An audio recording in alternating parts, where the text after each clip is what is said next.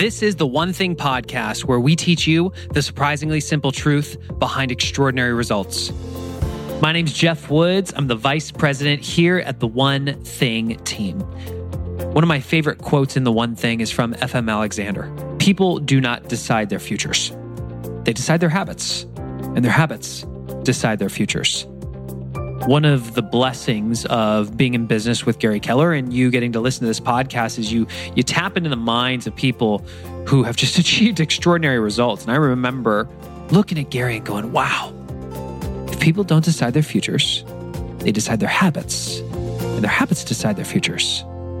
What are the habits that Gary Keller acquired that made Gary Keller? Gary Keller. When you think about your life someday from now, what do you want your spirituality to look like? How about your physical health, your personal life, your relationships, your job, your business, your finances? What would extraordinary look like in each of those areas? And if people do not decide their futures, they decide their habits, and their habits decide their futures. What are the habits that you can acquire today that if you did acquire them would make that future your reality? The purpose of this episode is supporting you in forming power habits that could help you achieve extraordinary results in your life. This was part of our One Thing webinar series, where once a month we have a live webinar with a best-selling author. There's no pitch. The whole idea is that we bring value to you. They are an hour long, and this episode, we took the first half of it. If you would like to hear and watch the entire thing, go to theonething.com. That's with the number 1 in the URL. Click on webinars, and you will see it there. The person you're going to meet today has built a career focused on helping people create better habits, make better decisions, and live better lives. He's combined ideas from a wide range of disciplines, including biology, neuroscience, psychology, physiology, and more. His work has been covered in dozens of major media outlets, including the New York Times, Entrepreneur, Time, and on CBS This Morning. And his new book, Atomic Habits, is out on October 16th, which you can check out at atomichabits.com. With that, let's get into this conversation with James Clear. Eating healthy is an investment. It's an investment in yourself, but it also often requires an investment of your time. But good news is, Factor has delicious, ready-to-eat meals that are ever fresh and never frozen. They're chef-created, dietitian-approved, and ready to eat in just 2 minutes. With Factor, you can choose from a weekly menu of up to 35 options, including popular things like Calorie Smart or Keto Direction or Protein Plus or Vegan and Veggie.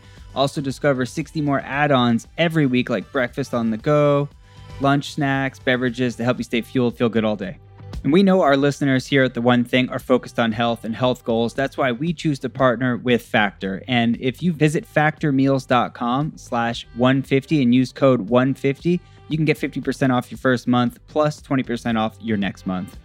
Again, that's factormeals.com/ONE50 and use code ONE50 to get 50% off your first month plus 20% off your next month.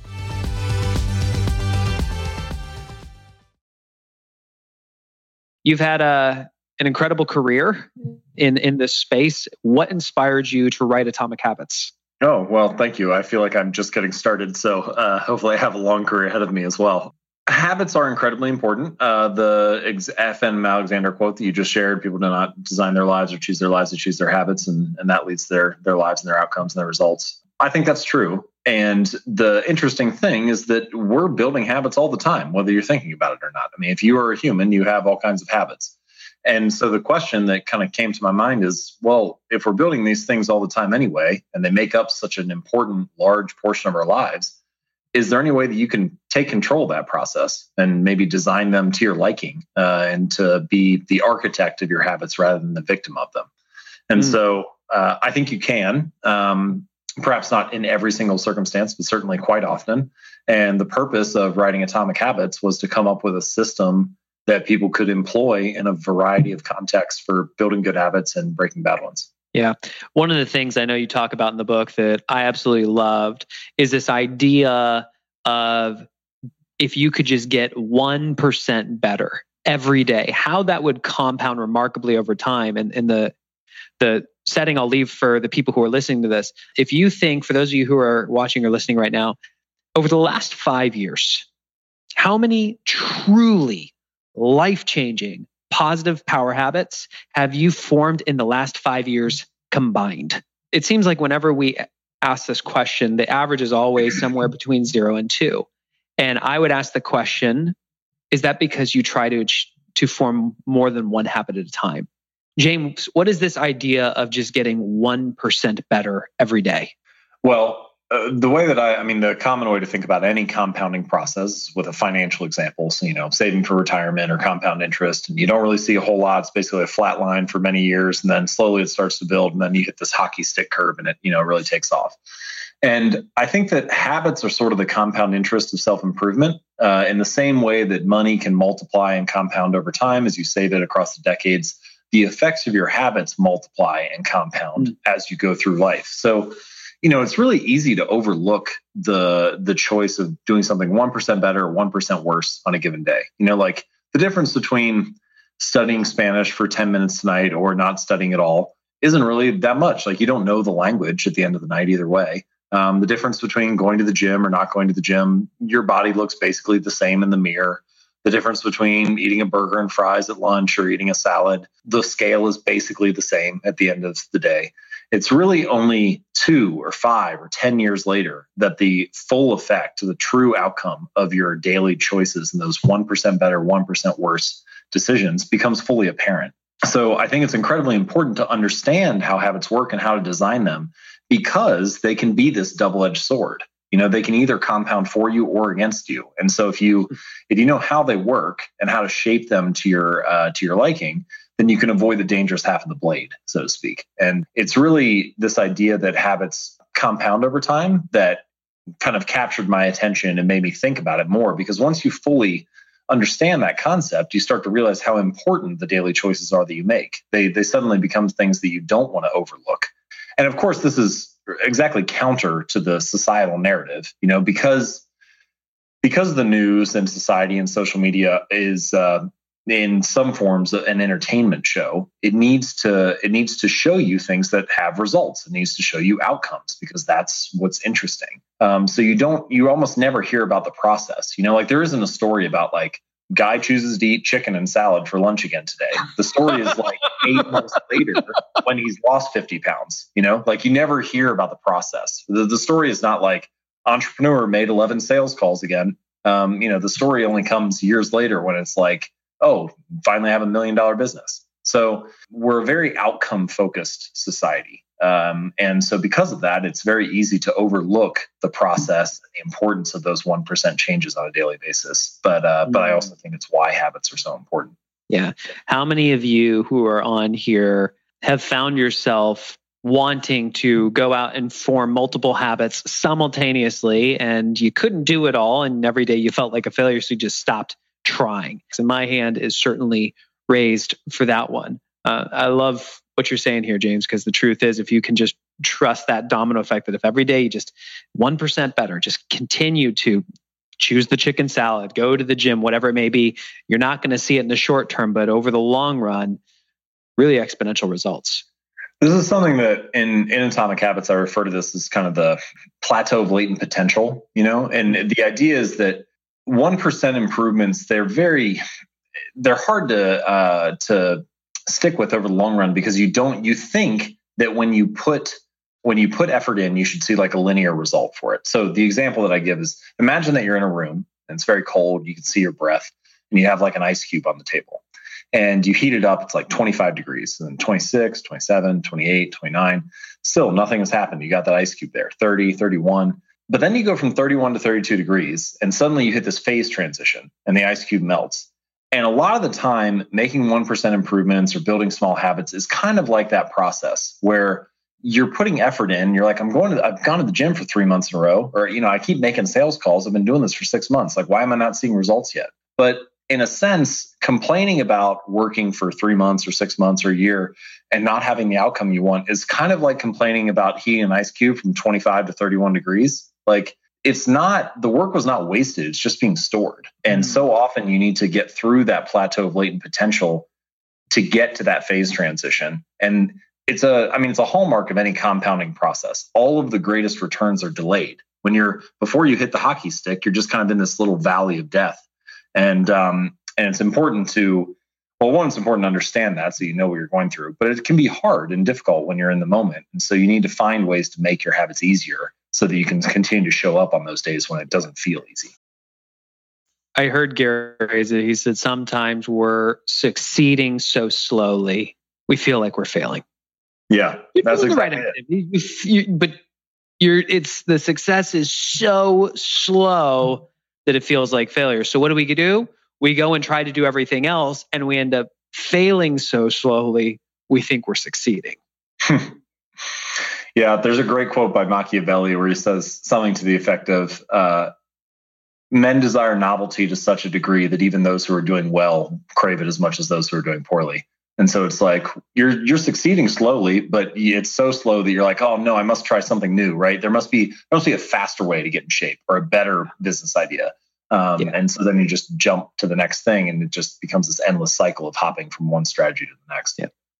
So you mentioned making it easier, and I know we had talked a little bit about things that you can do to make your environment support your goal of forming that habit. Walk us through that a little bit.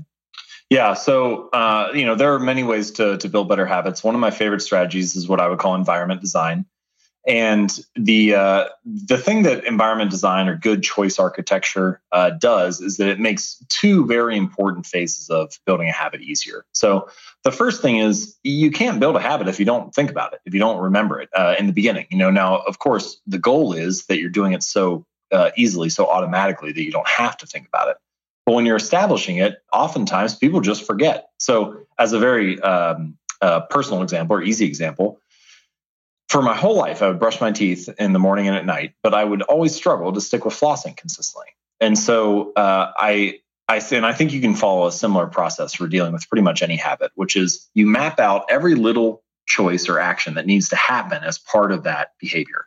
And so I looked at flossing and I was like, all right, what needs to occur for me to do this? So I realized I would just forget to do it a lot of the time because the floss was in the drawer in the bathroom. Like I just wouldn't see it. And so I wouldn't remember. The second thing, it sounds kind of silly, but I didn't really like the feeling of the floss wrapping around my fingers. It was just like, I don't know, it was kind of annoying. It tugged or whatever. It's uncomfortable. So what I did was I bought some of the pre-made flossers and I got a little bowl and I put the bowl right next to my toothbrush and then put the flossers inside of it. So as soon as I finished brushing my teeth, put the toothbrush down, pick the flosser up, done. And that little environment change was basically all I needed. Now I've been doing it twice a day for years. And all I really needed to do was just shift how the environment was shaped. You can say something similar for breaking bad habits. So, for example, a lot of people will, play too many video games or watch too much TV, spend too much time staring at the screen. But if you walk into pretty much any living room, where do all the couches and chairs face? Like they all face the television. So it's like, what is this room designed to get you to do? So there are varying degrees of change that you could employ here. You could, for example, take a chair and turn it so it's not facing the television. You could take the remote control and put it inside a coffee table or a drawer and put a book in its place. You could take the TV and put it inside like a wall unit or a cabinet so that you don't see it as often. And all of this is to try to reduce exposure. But you could also increase the friction associated with like performing the action of watching television. So you could take the batteries out of the remote so that it takes an extra 10 seconds to get the TV started each time. And that might be just enough time for you to think, do I actually want to watch something or am I just mindlessly turning this on? Or you could unplug the TV after each use and then only plug it back in if you can say the name of the TV show that you want to watch. So again, just trying to cut away mindless browsing. And then the final option, if you really want to be extreme about it, you could take the TV off the wall and put it in the closet and only take it out if you really wanted to watch something. But the point here is that imagine if you lived in an environment where, similar to the flossing habit, the good behaviors were obvious and easy. And similar to the television example, the bad behaviors were less obvious or maybe even invisible sometimes. And the friction of doing those tasks was increased. BJ Fogg, he's a professor at Stanford, and he's written a lot of great things about habits. He has a good example, I think, that kind of encapsulates this, which is he liked eating popcorn, but he just didn't want to eat as much of it. And so he took popcorn out of his pantry, walked into the garage and climbed up a ladder and put it on the highest shelf in the garage. Now, if he really wants it, he can just go out and get it. It's only going to take 60 seconds. But if he's designing the environment for his lazy decision, for his default action, he's not going to go get the popcorn. And so how can you reduce the number of steps between you and the good behaviors and increase the number of steps between you and the bad ones so that your environment is primed for better default actions? I think that's one really effective way to build better habits. I know Jay Papasan is on day 91 of a 66-day challenge to breaking the habit of Amazon one-click purchasing. Because he finds himself just browsing and one-click purchase. And so for 91 days now, if there's something he really wants to buy on Amazon, he can put it in the cart, but then he has to close the browser. And if he really wants it, he can come back the next day and purchase it. And for 91 days, he has not just impulsively bought something on Amazon. Yeah, that's great. I find that that almost always when I make an impulse purchase on Amazon, it's for books. And so what I've started to do is there's an option to send a free sample to your Kindle.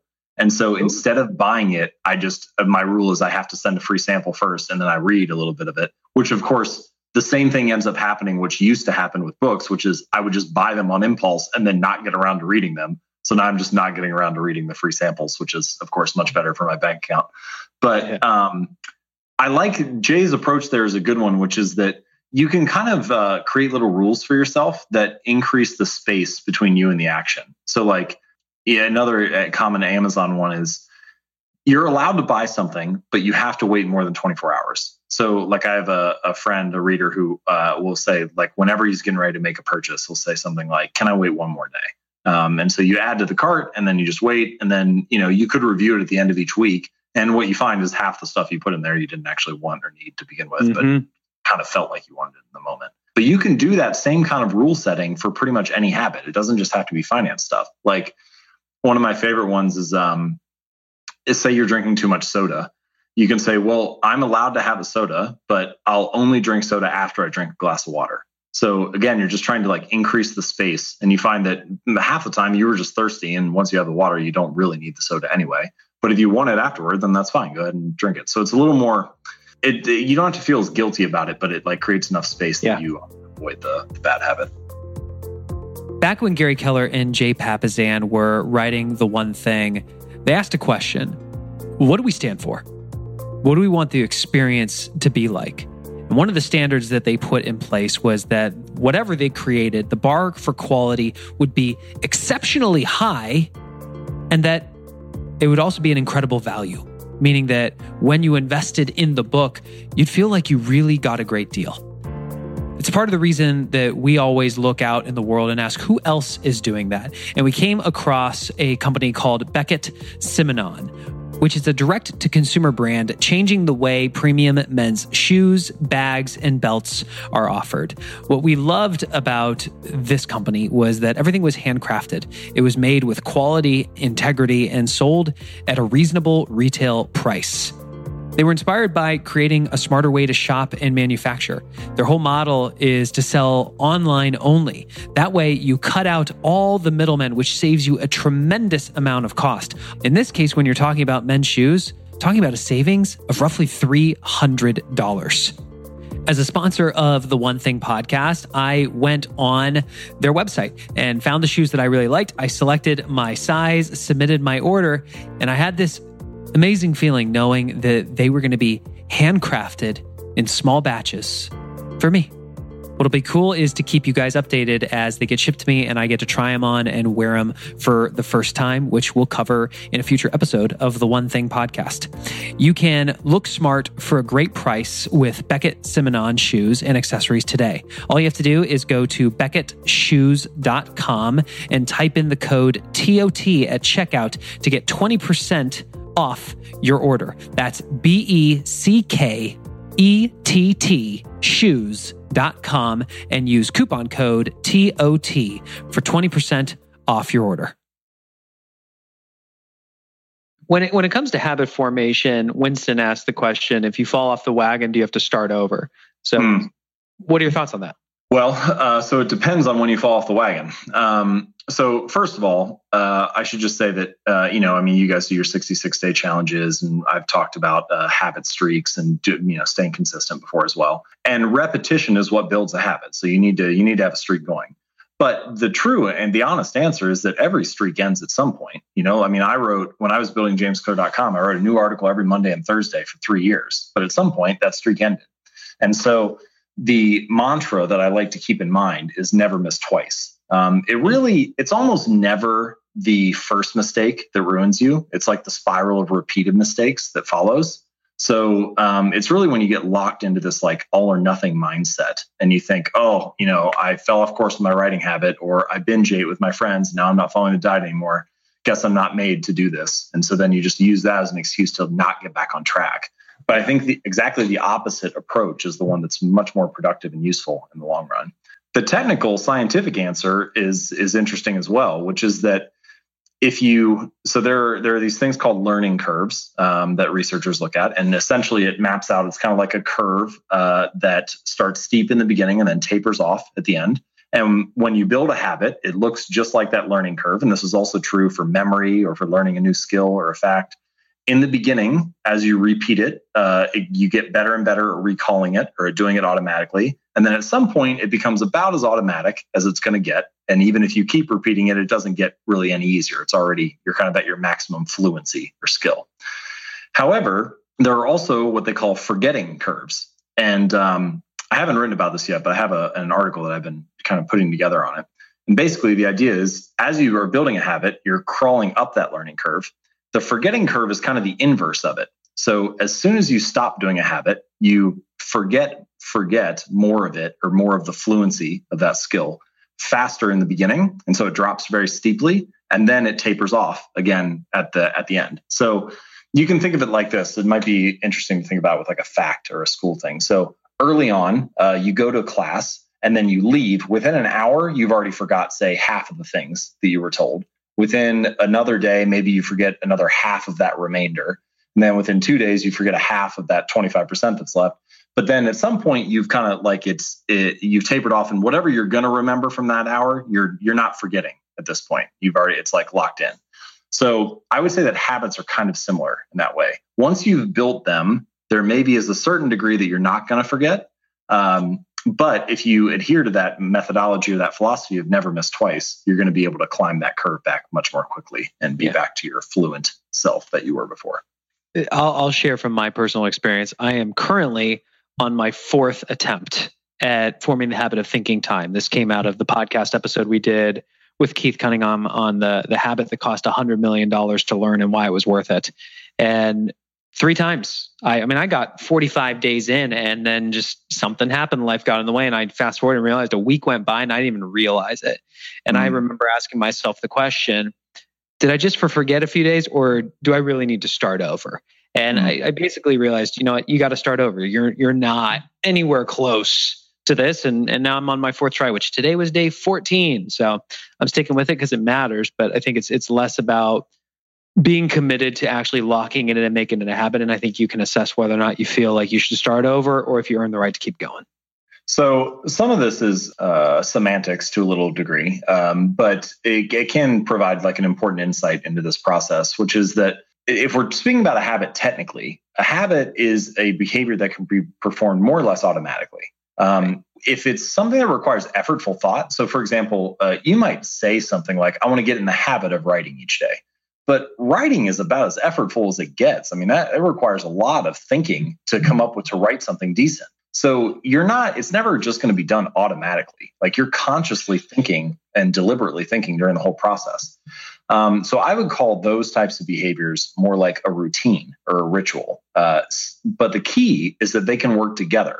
So I think the way to utilize habits is as an entry point to your rituals and routines. So if you can automate the first 2 minutes of the behavior, then you make it as easy as possible to get started, to get motivated, and you can do that automatically. And then you just find yourself working, you find yourself typing, and then the effortful work of writing begins. But I mean, that's something I call the 2-minute rule. You basically take whatever habit is that you want to build and you scale it down to just the first 2 minutes. And then you pour all of your energy into mastering that. And then once you've done that, then you have a lot of options. Then you can, continue. So I love that because it is so aligned with you're thinking big, being the type of person who writes every day, has a deep thinking time block, whatever it may be. And then you're going really small. What's that 2-inch domino, that thing that I can knock over the first 2 minutes that if I just did that would make the remainder of it easier or unnecessary? What's an example of how you've done that in your life? Well, so sometimes I refer to these as like decisive moments that and most people probably have maybe, 5 or 10 that happen throughout the day. So for example, there's one each night. It's like around 5:15 p.m. My wife will get home from work and there's this decisive moment where either we change into our workout clothes and we go to the gym, or we sit on the couch and watch The Office or order takeout or something. And it's really about what happens in those first 2 minutes that determine the next 2 hours. If we change into our workout clothes, everything else is already decided. We're going to drive to the gym. I'll get under the bar. We'll do the workout like that. It all is just going to happen. So it's really about that decisive moment. There's another one for me in the morning where I'll go down to my office and I'll either open up Evernote and start writing the next article that I'm working on, or I'll go to ESPN and check sports news for the next 45 minutes. And what happens over that next hour is really about what happens in the first 2 minutes of me sitting down. So what I like to keep in mind with that is there's not actually that much to master. It's really just about mastering that decisive moment or those first 2 minutes. So some of the things that I like to recommend are sometimes this will, I guess I should say from a high level, people have heard stuff like this before, right? They've heard you should start small or something like that. But even when you know that you should start small, it's still very easy to start too big. You might say something like, okay, I want to go for a run. I want to start running 3 days a week. I want to build a habit of running. But I know that I should start small, so I'm only going to run for 15 minutes. But even that is actually way too big. What I'm talking about is you scale it down to those first 2 minutes. You tie your running shoes and you step out the door. And that's the habit. And if anything else happens after that, then it's just a bonus. And that sounds silly to people at the start because they're like, well, obviously this is a mental trick, right? I know the real goal isn't to just put my running shoes on. I know the real goal is to go for a run. But if you feel that way, my suggestion would be to limit yourself to only be able to do that. So for example, I had a reader. He ended up losing over 100 pounds. And one of the ways that he did it was that he went to the gym, but he set a rule for himself where he wasn't allowed to stay for longer than 5 minutes. So he would show up, he'd go to the gym, and he did this for 6 straight weeks. He'd do an exercise or so, and then it'd get to be 5 minutes and he would leave. And it's the exact opposite of how most people try to get in shape. But what he was doing, what you realize about it, is that he's mastering the art of showing up. And the key thing about a habit is that it has to be established before it can be improved. If you don't optimize for the starting line and show up each day, if you don't master the art of showing up, there's nothing to optimize. There's nothing to go from there. So most people, they get really motivated and they decide to join a CrossFit gym or do P90X or Insanity or some crazy thing. And they do that for a few days or a couple weeks, and then they burn out. And then, they wait 3 more months until the cycle repeats itself again. But he was saying, all right, how do I become the type of person that shows up at the gym every day? And now it's well, I know I'm going to be here, so I might as well start doing something a little better. The other thing that scaling a habit down to those first 2 minutes does, which is really helpful, is that there are all these logistical details associated with building a habit that nobody thinks about. When you start building a habit, everybody thinks about the outcome. They think all right, I want to lose 20 pounds in the next 6 months, or I want to earn 6 figures next year, or I want to write a best-selling book or learn a language or whatever. It's all about the result. But there are all these details associated with getting to that final outcome that people overlook. So if you take my reader example of going to the gym, okay, great. You want to work out. What gym will you go to? What time will you go there? Will you go before or after work? What route are you going to take? Are you going to meet a friend there, or are you going to go on your own? Do they have a water fountain at the gym, or do you need to bring a water bottle? Do you have to get your clothes together before you go to the gym and pack your gym bag, or can you come home and then change? And some of those things sound silly, but the difference between, I always forget to bring my water bottle and they don't have a water fountain there, that's enough to get people to quit sometimes. And if you're just focused on the first 2 minutes and mastering the art of showing up, then you get to figure all that stuff out. And then once you've figured it out and you're not intimidated by it anymore, then you have the chance to improve and expand and upgrade from there. Yeah. How many people who are listening to this, have you ever been in the situation where you really wanted to make a change? You really wanted to establish that habit, and you simply set the bar too high. I'm going to exercise for an hour every single day, and you do 40 minutes. How do you feel? You missed your goal. You probably feel like a failure. And the next day you do 45 minutes, you feel like a failure. The next day you do 50, you feel like a failure. The next day you do 30, you feel like a failure. And what we find is that people only allow themselves to feel like a failure for so long before they rewrite the rules of the game so they don't feel like a failure, usually by quitting or by just lowering the goal. And so how can you give yourself permission from the front end, like James is talking about, that first 2 minutes just to get started? We'll call it a 2-inch domino that you can knock over. Sure, putting on your shoes and tying your laces and getting out the door is not, that single thing alone will not give you washboard abs. Yet does it make going for a run easier? Sure does. And that's what we're talking about, those little 1% over time that lead to extraordinary results. Well, there you have it, the first half of our interview with author of Atomic Habits, James Clear. If you would like to hear the entire interview, and there's a video to go with it, go to theonething.com. That's with the number 1 in the URL. Click on the webinar page, because during the second half, we dive into very specifically how you can establish a system for creating good habits and breaking bad habits. You can learn more about it there. If you would like to go on your own 66-day challenge to forming a habit, which is a system for holding your hand over 66 days, which is how long it takes to form a habit, you can go to theonething.com, click on free stuff, and download a 66-day challenge calendar. That way you can track your progress every single day. Another option is to get the One Thing Planner, which will be out later this year. You can do that by going to theonething.com/planner. You can get a PDF version of it right now today, as we are in the production phase. And once it is out in the public, you will be able to get it there as well. theonething.com/planner. Thank you again for listening to the One Thing podcast. It means the world that you continue to join us. And we hope that you will share this with at least one person that you know could really benefit from building habits that could transform their entire life. Thank you so much. And we look forward to being with you in the next episode.